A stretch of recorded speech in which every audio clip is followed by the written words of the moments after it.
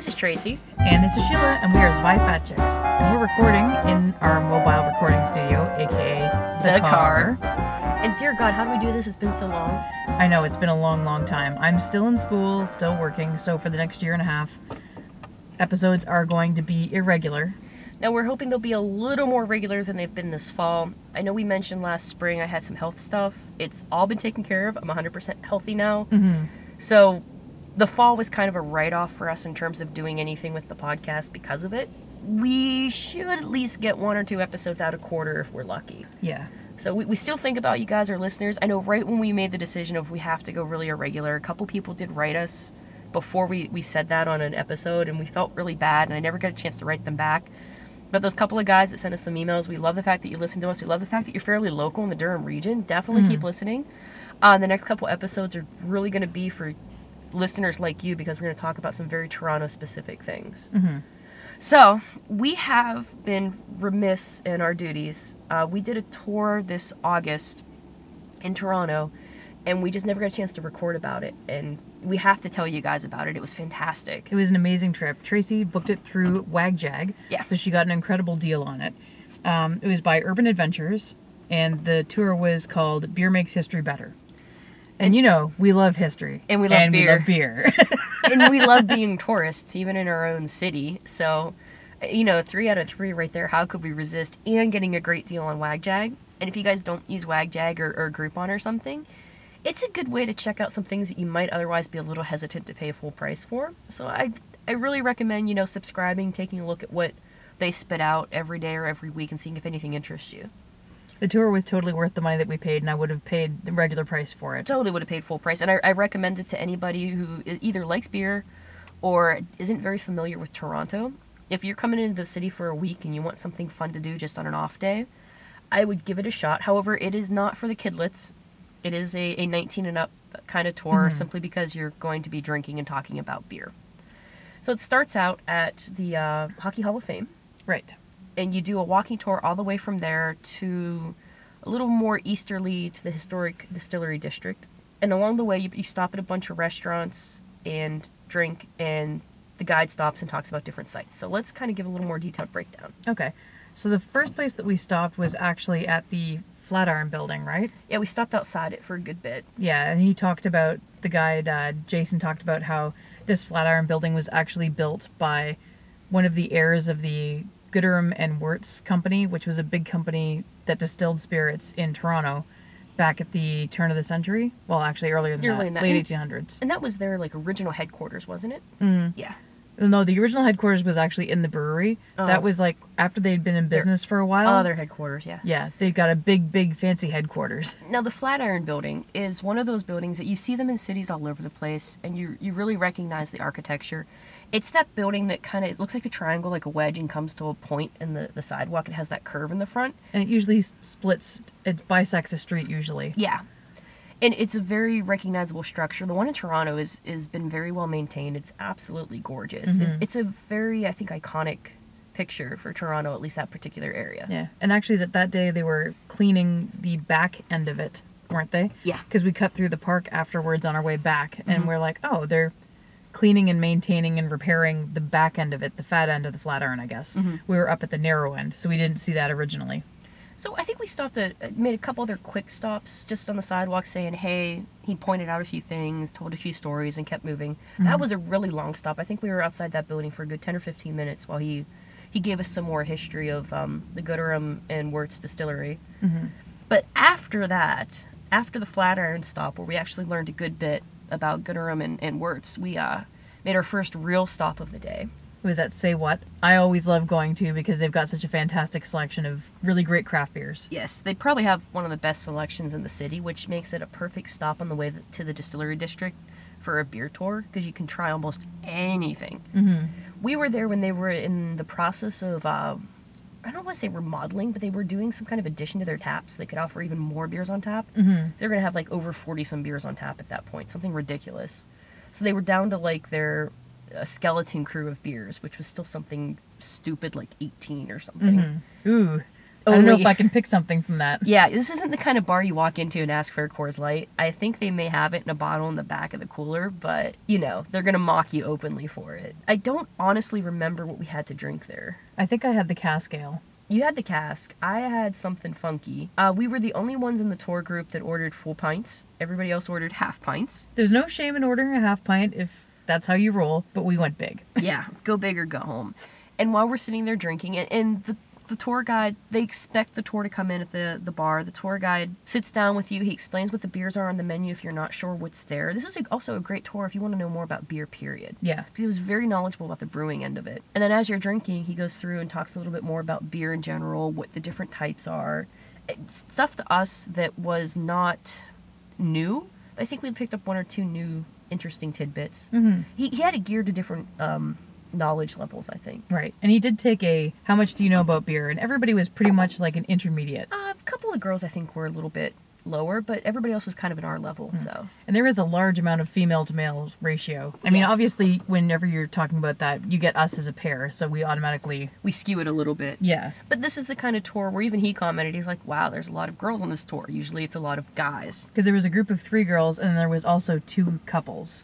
Mm-hmm. So, lots of chicks. Yes. And then us skewing it even further. So after we downed our pints at Say What, and by the way, you do pay for the beer on this tour, except when you get to the end stop. But when you stop at a restaurant like this, you do pay for what you get there. But it's really not that bad. Say What can get a little pricey. Depending on what you're ordering. Depending what you're ordering, but it's worth it. Because you're going to find something you've probably never had before. And then we kind of wandered our way down past St. Lawrence Market, one of my happy places. The happy place. And that's where we actually stopped at the old Stocks. Yeah, in the original well for Toronto, which is actually at the same place.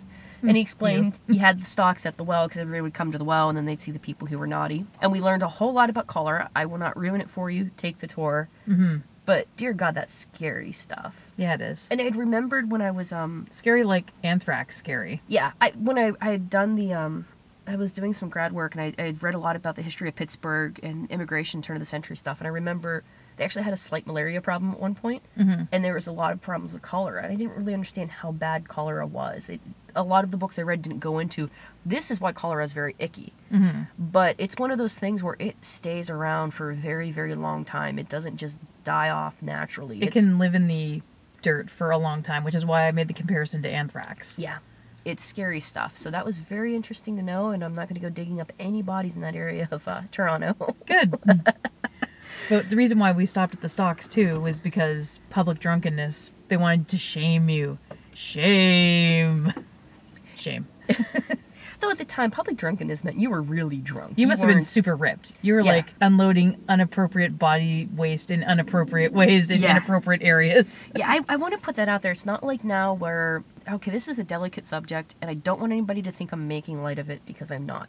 But today, we have 2 different kinds of drunk, and we have a habit of blurring them together. There's the public drunkenness, like old school public drunkenness of you really shouldn't be in public. You should be put to sleep on your side so you don't die. And then there's the I've had too much to drive, but I'm not belligerently drunk. I'm just over that legal limit. And when we're talking about public drunkenness back in the day that put you in the stocks, we don't mean that I've had 2 pints in an hour drunk. We're talking the other one. Yeah. So you have to put that historic perspective on it. Actually, what would be over the limit for driving today, but not the stupid I'm going to puke drunk would be kind of normal for an evening out for some people at a public house back in the day. We were talking about like semi-functioning alcoholics that are causing trouble. Yeah. So, anyway. Then we sauntered up the street. The buzz was starting to wear off from Say What.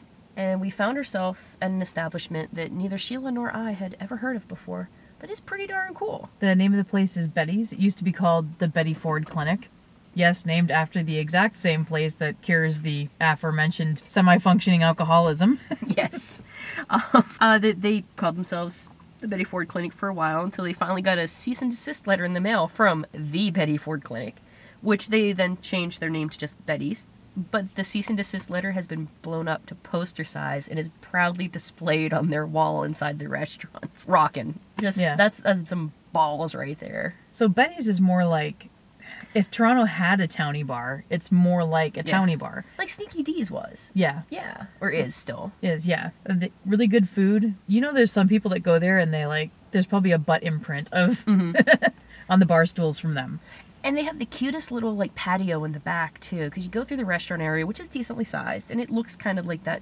It has that lovingly scuzzy, worn-in feeling to it that you want in that kind of bar. So that was really cool. Reminded me a little of Morgantown, but in a good way. Kind of like Gibby's, in fact. Yeah. It had a very Gibby's feel to it. Yeah.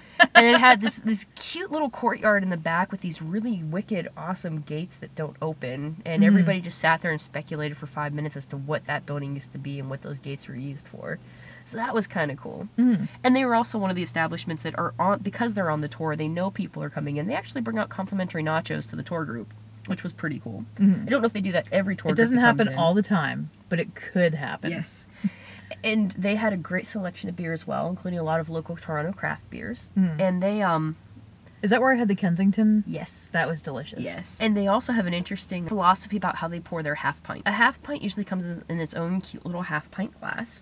They don't mess with that. That's too fussy. They just pour half a pint glass for you. But they're kind of sloppy with how they pour it. So your half pint's really a little bit bigger than a half It's pint. like 3/4 of a pint. Yeah.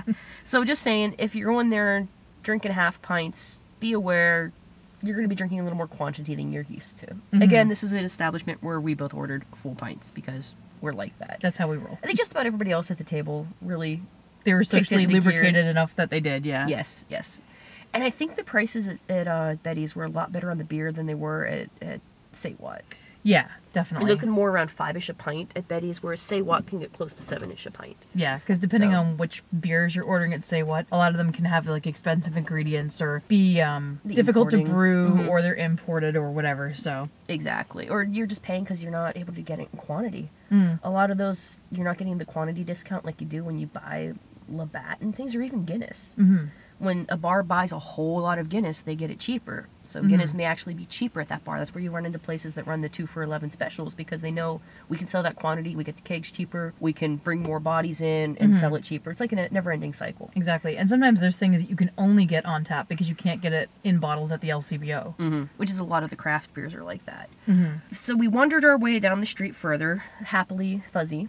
It was 5 months ago, a little bit fuzzy as to the rest of the topic on the way to the Historic Distillery District. Went through the entire district from the beginning all the way back to where Mill Street is kind of at the far end of it. He explained some of the sculptures that were there and where they came from, which was kind of cool. Because they were like really Lovecraftian and weird. Yeah, there is one. We'll put a picture up of it. If you're a Lovecraft fan, you will dig that sculpture. We also ran into one of the Segway tours, which he also does the Segway tours as well, which So I'd be there was interested in heckling. doing. There was heckling.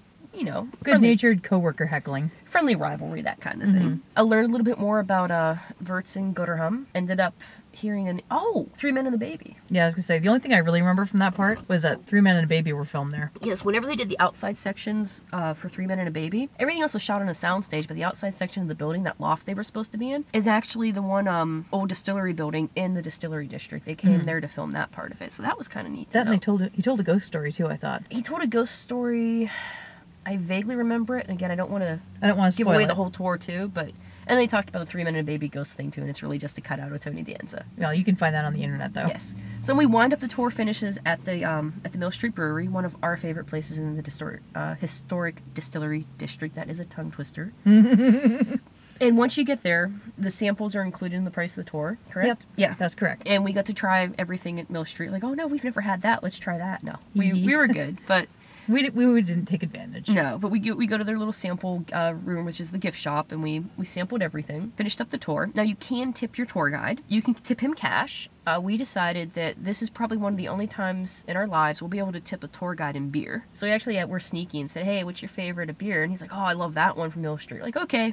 Bought it and gave him a 6-pack because, you know, I wanted to tip somebody in beer once in my life. Exactly. When are we ever going to get a chance to do that again? Yes. Overall, though, the tour was a blast. A great way to spend an afternoon. 2 thumbs up. Check it out. Urban Adventures. Yes. We'll make sure and link to the website. And we did wander our way back to Betty's for dinner. We had plans to maybe grab a bite in the Historic Distillery District, but the nachos at Betty's were so damn tempting. We just wanted to have a order for ourselves. We wanted to go feed on greasy drunk food. So we ended up winding our way back to Betty's and grabbing a pitcher there. And we got whatever their special lager was on tap that day. We got their crazy appetizer platter that came with like a taco platter and a bunch of fried food. Oh, yeah. And their taco thing for a couple people is so cool. It comes totally disassembled. It's got like a bowl of meat and a bowl of different toppings in the shells, and you just put it together, and it was wicked awesome. It was a great idea. It was. I'm surprised more places don't do that. No, it was fantastic. The taco meat was perfect. The toppings were fresh. The fried food platter that we got on the side had a little bit of everything on it. And nothing was like overly greasy, you know, like drench your napkin, drench the paper in the basket kind of greasy. Yeah. It was quality pub food. Very impressed with that. Great place to drink. Check it out if you're looking for some place that's not going to totally destroy your pocketbook. A little bit more on the east side of downtown Toronto. Yeah. Now, and then our yearly Christmas gift to each other, the Gourmet Wine and Food Festival at the Toronto Convention Center. Is it Metro Toronto Convention Center? Yes. The big one. Ooh. Now this year we didn't go with the mindset of podcasters. We went with the mindset of this is our Christmas gift and we're going to enjoy it. So we're a little bit sketchy on details. Again, it was a blur of delicious food and delicious drinks. Yes. Yeah, it was. So I know I'm just going to start talking about it. Sure. The different things that we tried. I got a chance to try Collingwood Scotch, which is something we always wanted to try. It's in that cologne bottle looking thing. Now is it a whiskey or is it a Scotch? Actually, I think you're right. I think it's a whiskey. Okay, I wasn't sure. I think it's more of a whiskey. Is it a bourbon? It's not a bourbon, but it almost tasted like a bourbon. Right. Yeah. So Collingwood, definitely thumbs up. Totally. Like that. And a wicked bottle, so you can't go wrong. Packaging and taste, bitchin'. It's like 30-some bucks at the LCBO. Yeah, something Totally like that. worth the money for it. What else did we try? We did one of the mini tastings. We were toying with the idea of doing a tutored tasting. Because of my medical situation in the fall, we weren't sure if I was going to be physically capable of going to the Wine and Food Festival this year, and you have to buy the tutored tastings in advance, and they are expensive, and we didn't want to be out the tickets because all of a sudden it turned out I couldn't make it, so we didn't do those this year. That's on the list for next year. But they did some mini tastings that were about 5 tickets each, and you sit down for about half an hour in a group and at tables, and they have somebody lead you through some tastings of some wines. So you get a crash course on how to taste, and then you get to try some different wines with a theme. We went to the Chilean one. Because we've heard a lot about Chilean wine, but I don't think I've ever actually really had it before.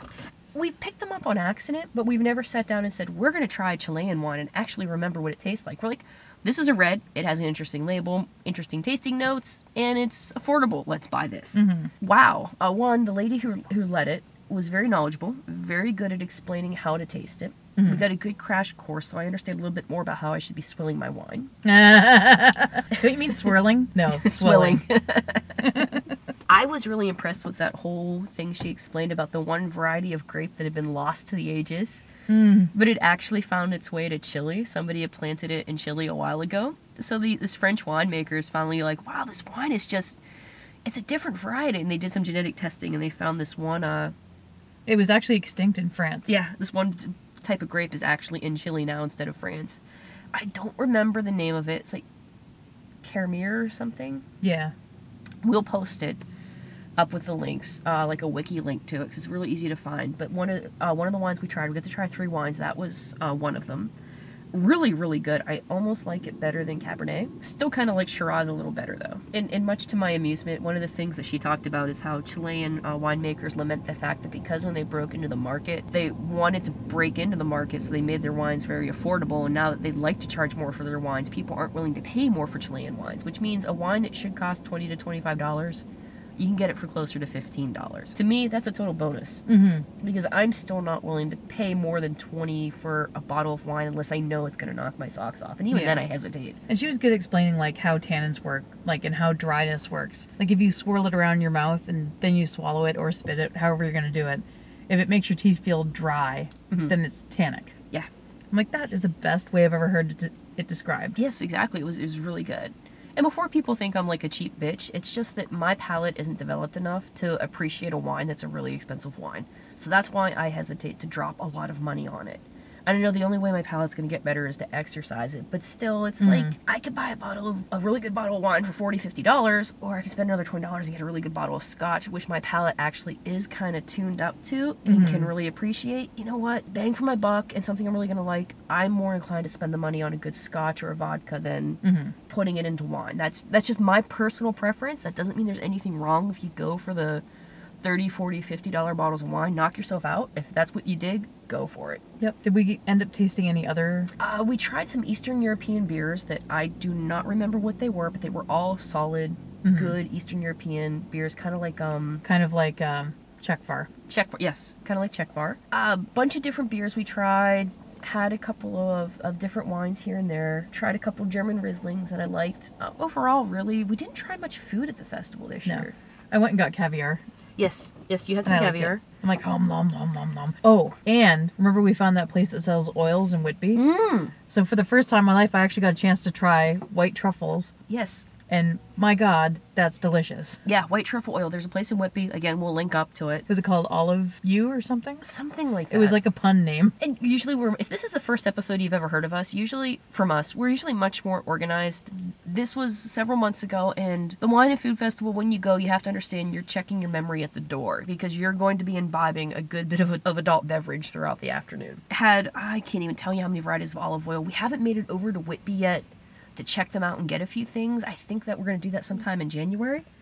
But wow, really good stuff. The prices that they were talking about for their stuff is very affordable too.